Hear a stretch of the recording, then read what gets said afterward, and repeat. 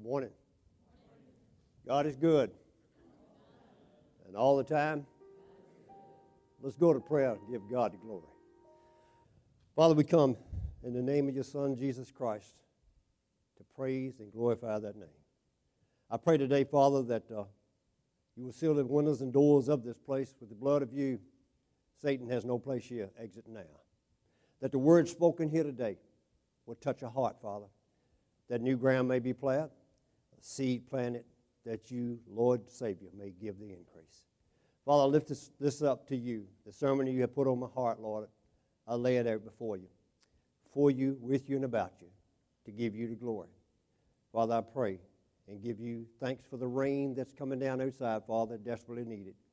And that's the thing about a loving Father. You give your children what they need when they need. Lord, you're awesome, and we love you. And it's in Jesus' name we praise you. Amen. Amen.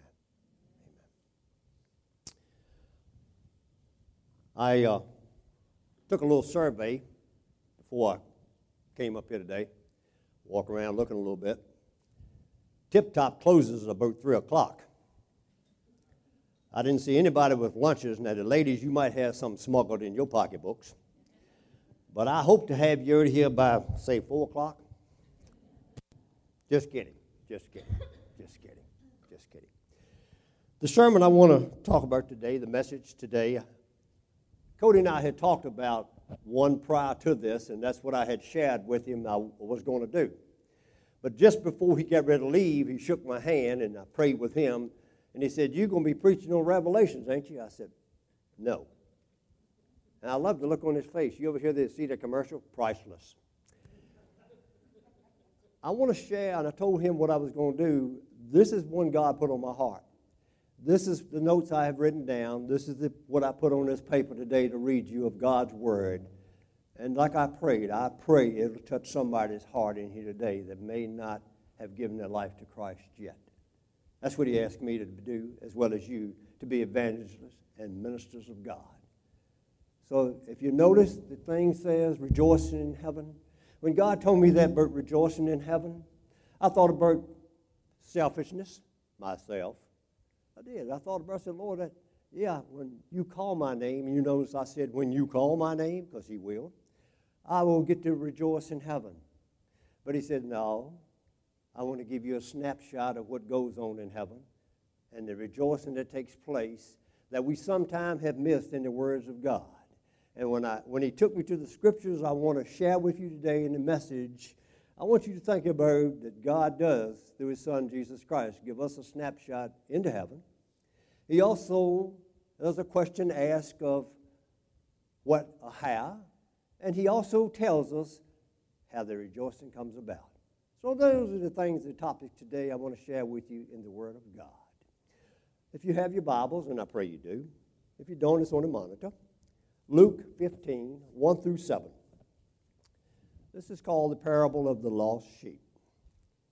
And while angels may play an important role in the judgment of God on those who refuse Jesus Christ as Lord and Savior, yet at the same time the Bible informs us that they also rejoice, the angels do, in heaven, or the salvation of sinners when they make that 180-degree turn and say, "Today, Lord Jesus, I believe in you." Jesus tells us several striking stories about rejoicing in heaven. He gives us a little snapshot into what goes on around things that we cannot see. These are the words of God. Then all the tax collectors and the sinners drew near to him to hear him. And the Pharisees and scribes complained, saying, "This man receives sinners and eats with them." So he spoke this parable to them, saying, "What man of you, having 100 sheep, if he loses one of them, does not leave the 99 in the wilderness and go after the one which is lost until he finds it? And when he has found it, he lays it on his shoulders, rejoicing. And when he comes home, he calls together his friends and neighbors, saying to them, 'Rejoice with me, for I have found my sheep which was lost.' I say to you," Jesus said this, "I say to you that likewise there will be more joy in heaven over one sinner who repents than over 99 just persons who need not repent. Lord, thank you. Thank you, Lord, that he shows us and he tells us not that the 99 are abandoned, but they have already, as me and you, for those who believe, the angels have already rejoiced of us, had given our lives to him. But for every one of them that he's waiting for to do it, the rejoicing that Jesus shows us that goes on in heaven when we do say, Lord, I accept you. The angels rejoice. And I love the picture that was picked out there that Alan and I looked at. The trumpets blowing and the hallelujahs and all that goes on when one sinner says, I'm done running. I believe in you. I trust in you. And yeah, I was one of them 100. Matter of fact, I was one and there was 99 already there before me. And that's what I pray for you today. I pray today that somebody in here will notice a difference in the word that says this and give their life to Christ. The second thing Jesus gives a snapshot into was similar to the same, right along with that parable that lines right up, the parable of the lost coin. Or what woman, having 10 silver coins, if she loses one coin, does not light a lamp, sweep the house, and search carefully until she finds it? And when she has found it, she calls her friends and neighbors together, saying, Rejoice with me, for I have found the piece which I lost. Jesus said this, Likewise I say to you, there is joy in the presence of the angels of God over one sinner who repents. Have you ever thought about how many angels maybe he's talking about? If we could hear what was going on with that rejoicing, I can only imagine, as the song says, how loud and how wonderful that would be. And I think about these simple things that Jesus uses as examples of me being simple as I am, that he uses simple items. Have you ever lost anything? Something simple, and you tear the place down till you find it? I have. Or it may be weeks before I found it, run back up on it again. I say, thank you, Lord. You showed me where it was. Can you imagine the rejoicing in heaven when one sinner says, I accept you as Lord and Savior? Jesus gives us those snapshots. If you ever wondered what goes on in heaven, there it is, a little snapshot. Yes, into heaven. I've often wondered myself, and it made me re-look at this again this week, and that's what I told Cody. I said, Cody, this is something he's really made me look back on, too, of what goes on and how important our job is to go out and tell somebody who Jesus Christ is. In my notes, I wrote this to you and to myself. In these two parables, is not Jesus telling us that the angels in heaven have their eyes on every person? They see what's going on. They understand the spiritual condition that we're all in. Not only does God love you, the angels love you too, because they love God. Who is God? God is love. They serve a holy God. They're all about him. Shouldn't we be? Shouldn't we love one another as the angels loves us, as God loves us? They are eager for us, each one of us, to repent. For those who have not given your life to Christ, if you're sitting in here today, he's eager for you to repent and make that turnaround and come to him and accept him as Lord and Savior. Because I tell you this, in my readings and understanding of the Word, the angels also know what lays before those who don't believe in him. It's called hell. They know it.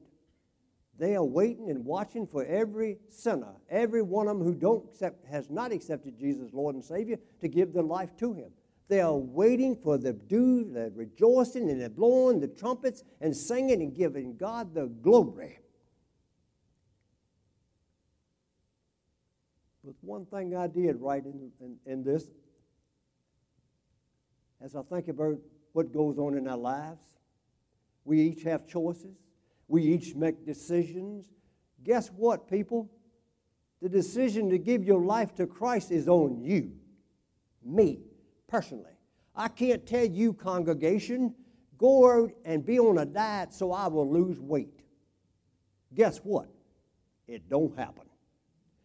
The decision must be a decision that you personally make. And it's not an emotional decision. It is the decision of the mind, of the will, of the heart and soul.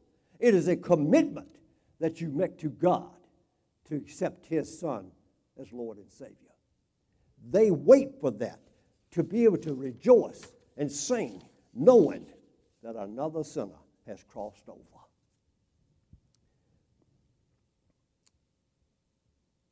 Some may ask, how? What is it about? I'm going to share the words of God to you that He said. In Mark 10:17, Jesus counsels the rich young ruler. Now, I want you to think about that word, rich young ruler. And those words together, I think about this, that how did he get his richness? If he was older, I would say, well, maybe he worked for it. We don't know the full story. But he says, rich young ruler, would you take it that maybe the family passed it down to him of an inheritance? And in being rich, guess what? In this world, he probably don't want for much, does he? I can promise you these riches will melt away.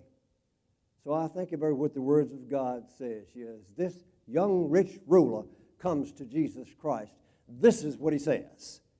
Now, as he was going out on the road, he being Jesus, one came running, knelt before him, and asked him, good teacher.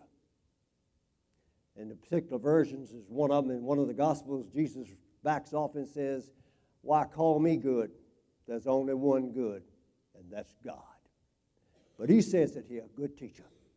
What shall I do that I may inherit eternal life? What shall I do? Is that a question today that maybe in here you haven't given your life to Him, that you may be asking, what shall I do to have eternal life? You might have all the riches in the world, material-wise, money-wise, but I promise you without a personal relationship with Jesus Christ, that all will leave you one day. Give everything I own, because I don't, as Jesus Christ, waiting for that day that He'll say, come home. It's not mine. It belongs all to Jesus Christ. And I remember Job, how fast Job lost his. We can too. But I remember the heart of Job as he fell on his knees, shaved his head, tore his clothes. He worshiped God and said, the Lord giveth and the Lord taketh. Blessed be the Lord. This was a rich young ruler here.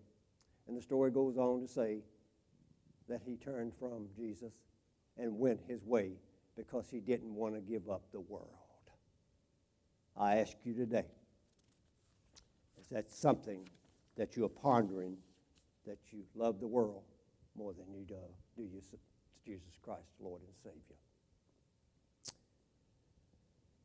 In Acts 2:36 through 39, we find Peter full of the Spirit, raised up in God through His Son.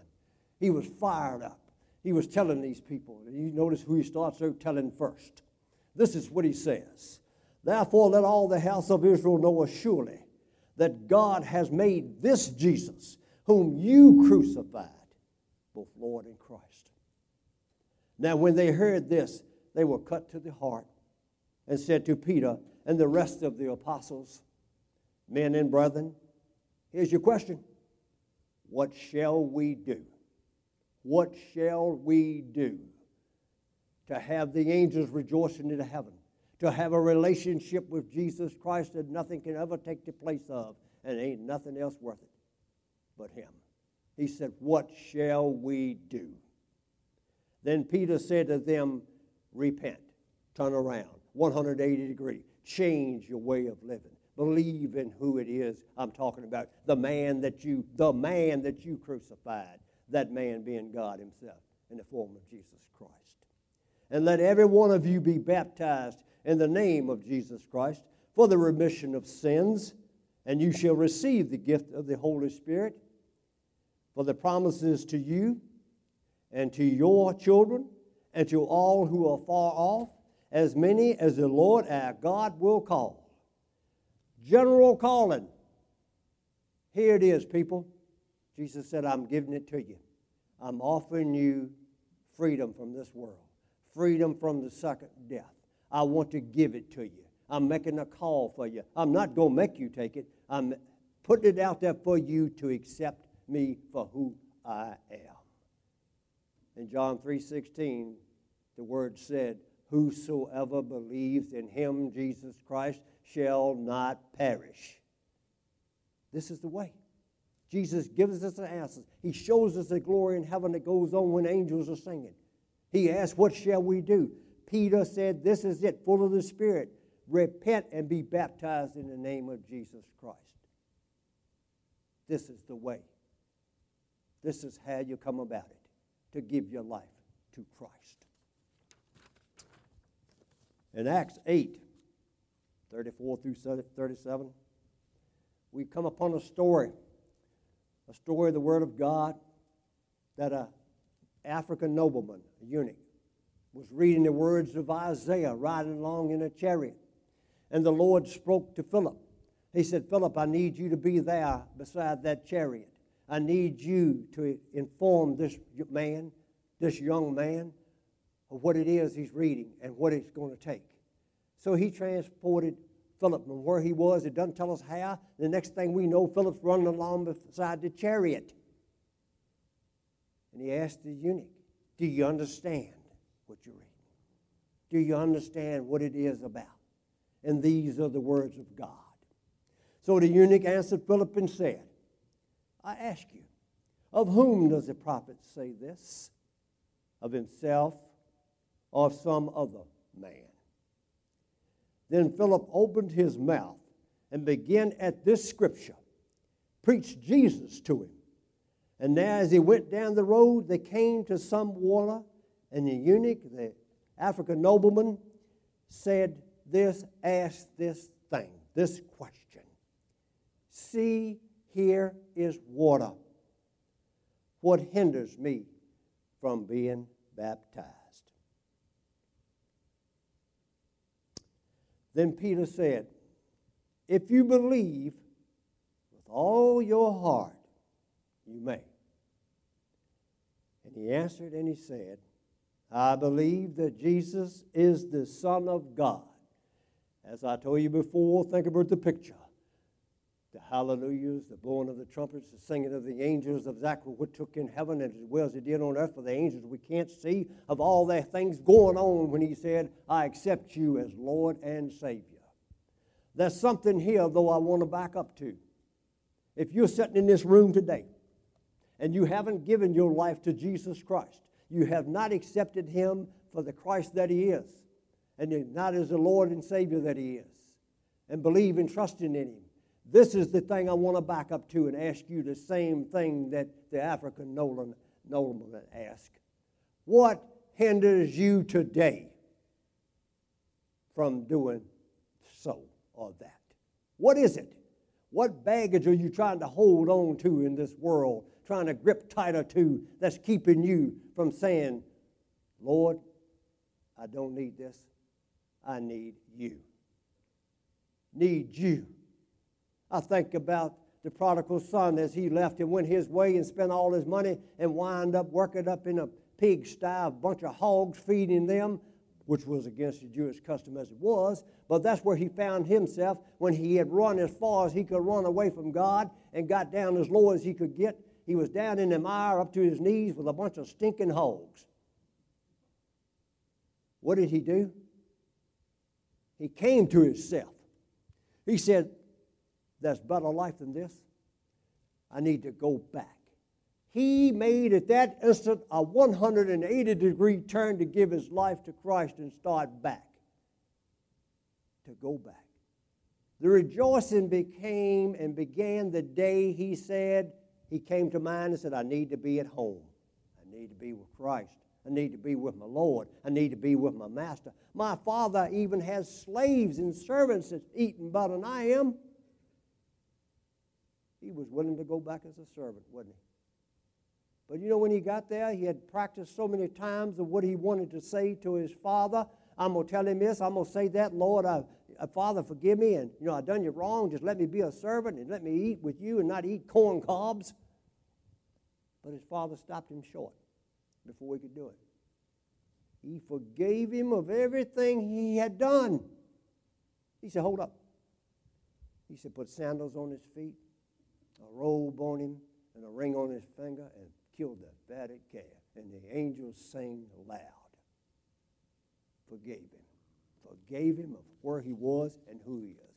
I ask you again, if you are in here today and you have not given your life to Christ, what is hindering you?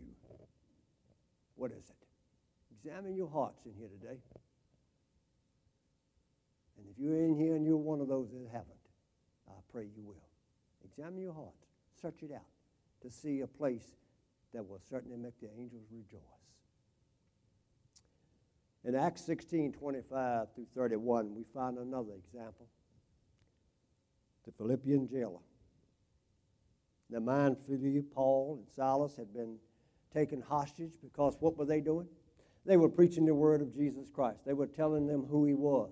They were telling them how to be saved. They were preaching something that this world, that time, was not accustomed to.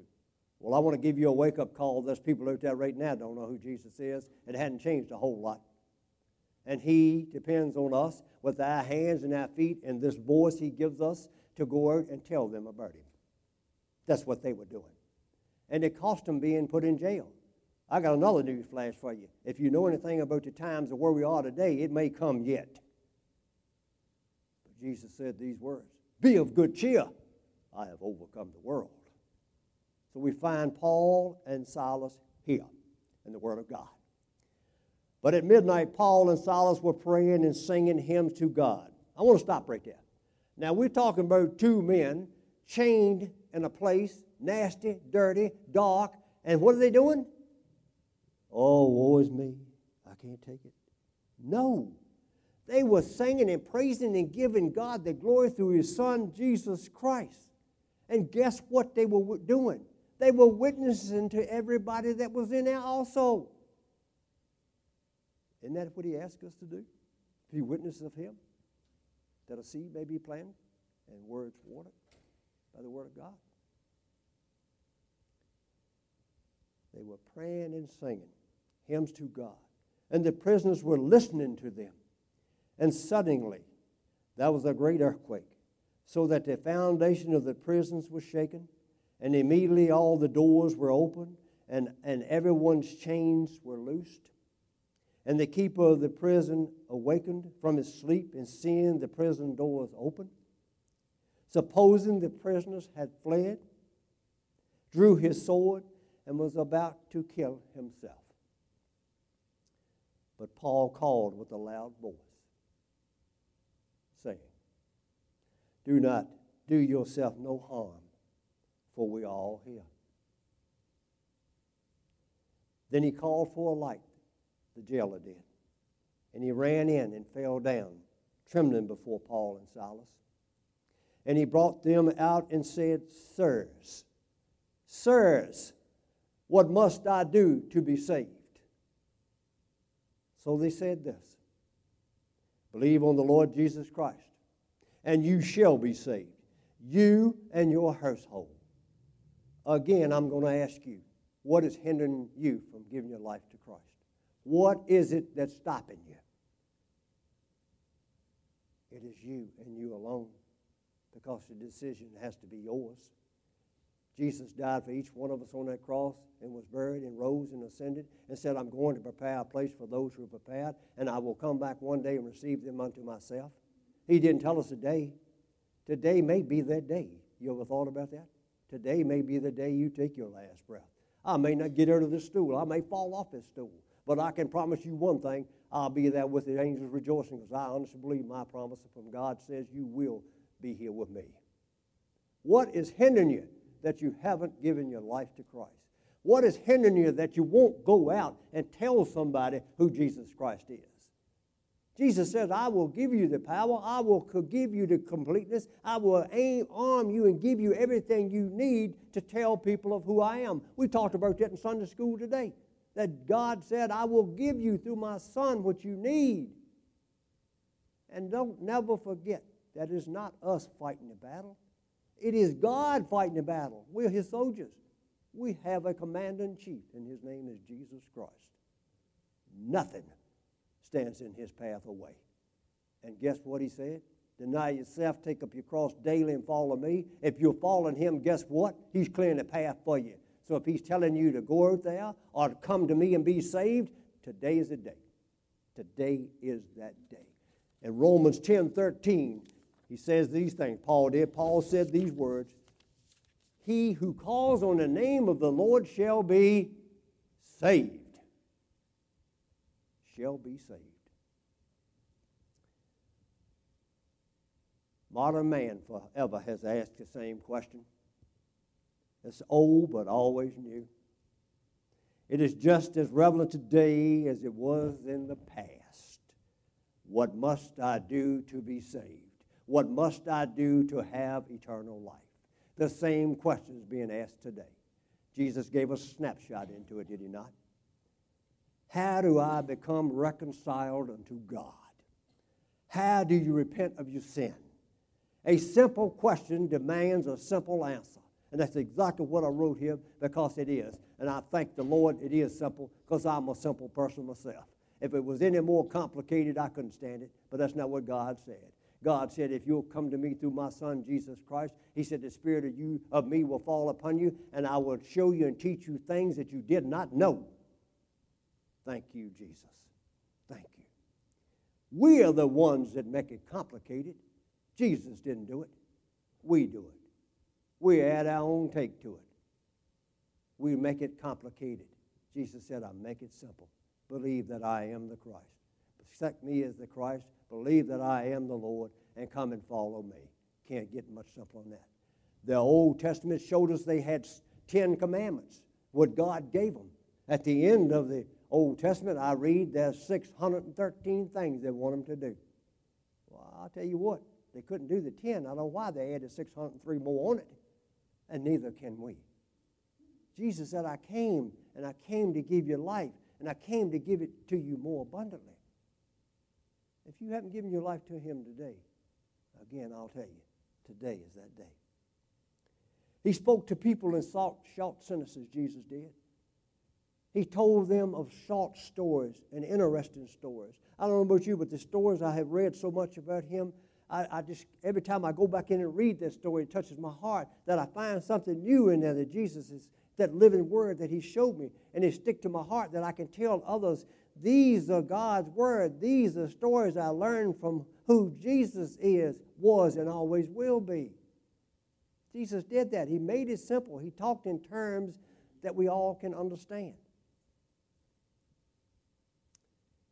God in such simplicity that they were amazed at what Jesus talked about. God made it through Jesus Christ so simple that they were amazed at the words that he spoke. I'm still amazed at the words God speaks. Makes my heart yearn and hunger and thirst for more. He made it simple. We make it complicated. In the Acts of Apostles, we see too that the Philippian jailer asked Apostle Paul, what must I do to be saved? Paul gave him a very simple answer, didn't he? Believe that Jesus is the Christ, the Son of the living God.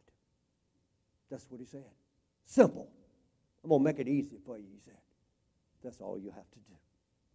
This is so simple that millions of people stumble over top of it every day. That's why I ask you today, people, brothers and sisters, tell somebody about Jesus Christ, because they're out there stumbling over top of it. You may be the one that plants that seed, because I can promise you it is Jesus Christ who gives the increase. Because Paul talked about that. Paul talked about in 1 Corinthians 3:6. He said, I planted and Apollos watered, but it was God who gives the increase. It's not he who plants or he who waters, but it is God who gets the glory. Jesus Christ. Yes.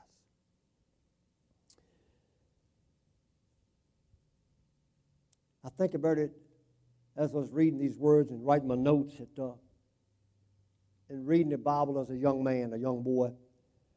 I read in it and I took it as guidelines of what I must do and the things I must straighten out and all the things that in my life I knew was wrong that I had to do and fix before I could come to Christ. Well, here's the news flash. I failed so many times I couldn't count them. If I took all my shoes and my fingers to count them. I failed so many times because I couldn't do it. I was not worthy, nor is any of us. Jesus didn't tell the blind man when he come to him, said, heal me, Lord, I want to see. Jesus didn't say, hold up a minute. You go back, find your way, stumble on back over somewhere and correct all them things you did wrong. Then you come back and I'll give you a new set of eyes. When the leper came to him, he didn't tell the leper, wait a minute, nope, I know things about you. Go back and straighten that out, and when you come back, I'll put some skin on you. I'm going to give you new skin, give you a new body. He didn't tell him that. The thief on the cross, hanging right beside Jesus on the right-hand side. He said, Lord, remember me when you enter your kingdom. Jesus said, hold up a minute. Nope, got to get down off here and go straighten that mess out. Then come back and hang yourself again, and I'll forgive you. He didn't say that. He did not say that. He, the man hanging on the right-hand side of Jesus, called him who he is, Lord. Lord, remember me. That's the title he has, Lord. He accepted him and repented that very breath that he made that turn on that cross and said, Lord, remember me. What was the words of our Lord and Savior? Today you will be with me in paradise.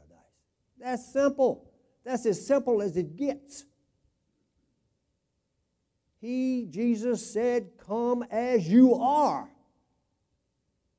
He said, I will meet you where you are. Thank you for that, Lord, because trying to straighten out the mess of my life, I wouldn't have got there and couldn't have got there. But he said the minute that I accepted him as Lord and Savior, as you do if you hadn't given your life to him, it's like taking this book of his lays right before me and taking a bottle of ink and pouring it on it. Guess what I cannot do? I can't read a thing on there no more. He's forgiven me, and he will forgive you. And he has forgiven you that sit in here today who accepted him as Lord and Savior. That's all he's asking. Come as you are. Come to me.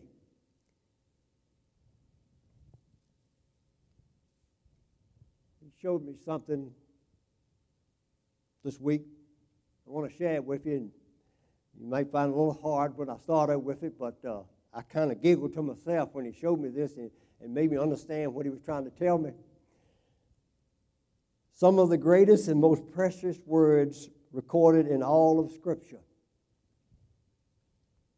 were spoken by Satan himself. Not that he intended it to be, but he spoke them. In his discussion with Job,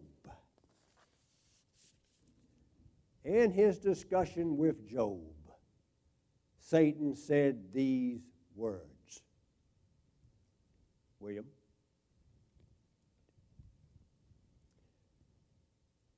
have you not made a hedge around him, around his household, and around all that he has on every side? You have blessed the work of his hands, and his possessions have increased in the land. Satan spoke these words. One of the times I only know that he told the truth. But these are the words that Satan spoke because it is so true of those of us who believe and trust in God. He has put a hedge around you. The possessions you have, he gave you. They belong to him. The heart that beats in you, the breath that you breathe is his. He said, I love you this much. If you will believe and trust in me, I will put a hedge around you. Have you ever thought about that? What it may look like that God has put a hedge around you? He's got those angels protecting you every day, all day. What do we have to fear? Nothing.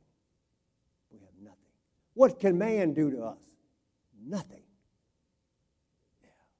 I believe in Jesus. Fear not, he said. Believe in me. When I personally gave my life to Christ, I never thought of it that way until I got in His Word to believe and understand that the minute I said, Lord, I accept you as Lord and Savior, there was a hedge put around me. I was asked earlier before I started this, do I remember when I gave my life to the Lord? Can I remember the day? I can. I can tell you one thing. I was in the back of a vehicle headed home. I worked a shift and we took turns carpooling. And I gave my life to Christ and was baptized that day. And on the way home that day, I never had such a spirit of fire come upon me in my life. I was surprised at the man driving the car because we was crowded in, 3 in the back seat, 2 in the front, that he didn't stop the car because I couldn't be still. I couldn't wait to get out of that car because I wanted to run. The Spirit was upon me. I wanted to take off. I wanted to tell everybody, man, you ever received the Holy Spirit? Let me show you what it's like. I couldn't wait. I couldn't wait. Scripture says this in Ecclesiastes 3:2. There's a time to be born and a time to die. I believe personally, and I pray that you do who believe, and I trust that you do. But for you who don't believe, I'm going to give you a little snapshot of where we are. I believe that when it comes time for my crucial crossover, when it comes time when Jesus Christ says, David, you're done, that He will usher me into the presence of God. And yeah, although they've already been rejoicing because I gave my life to Him, I'm going to be with them rejoicing too. I believe that. And I ask you today, if you have not given your life to Him, please do. I prayerfully pray for you. Asking you to consider that. Examine yourselves. Let go of that baggage. Let go of this world. Do not be conformed to this age, but be transformed by the renewing of the mind, as Paul talked about in Romans 12:2. Give your life to Christ. In Psalm 23:6 says, and I will dwell in the house of the Lord forever. David quoted that. Not this David, King David. But I did quote it. Only because God showed me His word. I will dwell in the house of the Lord forever. Can all of you in here say that today?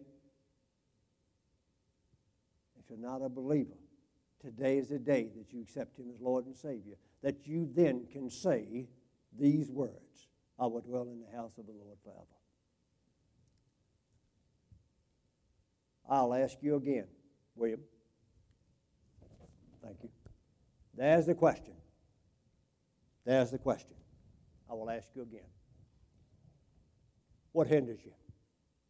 What hinders you from giving your life to Christ? What's in your way? Examine it. Look at it. Is it worth it? Is it worth not giving your life to Him for everything I've told you, everything I've read you? And I can't make you believe any of it. I only plant and water. God gives the increase. The decision is yours. I can't make it for you nor anybody else. That's a commitment you have to make to Christ. You, personal relationship. And as I bow my head in prayer, as I ask you the question, why you got your head bowed? What hinders you today if you have not given your life to Christ? Let's bow our heads.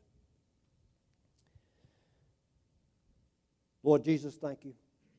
Thank you for your willingness to leave a perfect relationship with the Father and the Spirit. That you chose to come down here in the likeness of man. You chose the Creator Himself to come down as the creature you have created to walk among us. That we had no other way back. It was not any of them 613 regulations, nor has any ever been a regulation. You made it simple. Believe in you. Call on your name, and we shall be saved. I pray today, Father, for those sitting in this congregation today who believe in you and trust in you already, that they may raise their hands and say, hallelujah to you, my Lord. The angels have already sung that song, and they will sing when we cross over to be in the presence of you.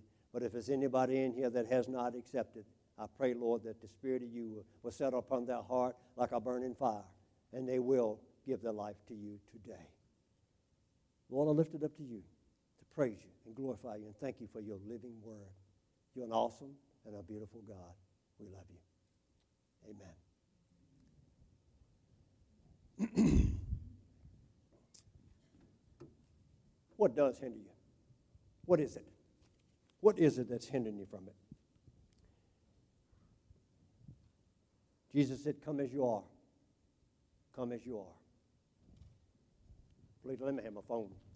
I had something in my phone was text to me, and I wanted to share this with you, that they had no idea, God did, of what I was going to be talking about today, but I want to share this with you that was sent to me.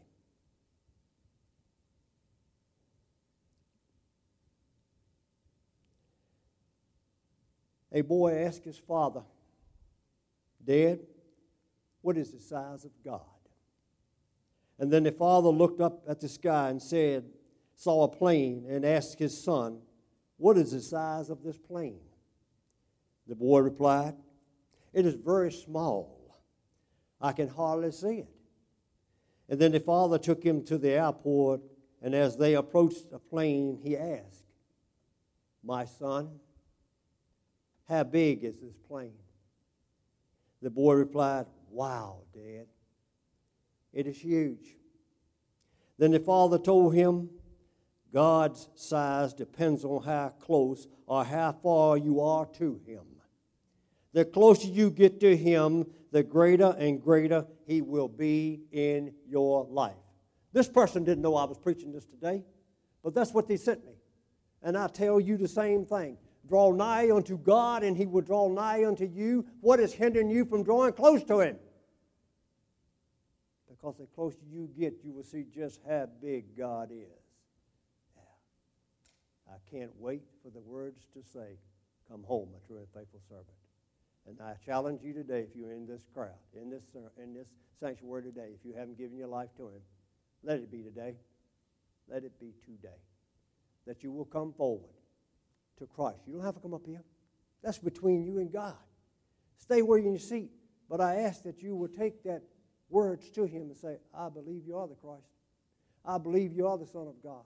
I accept you as Savior and follow you as Lord. I challenge you today for that. Let us stand and sing and praise God.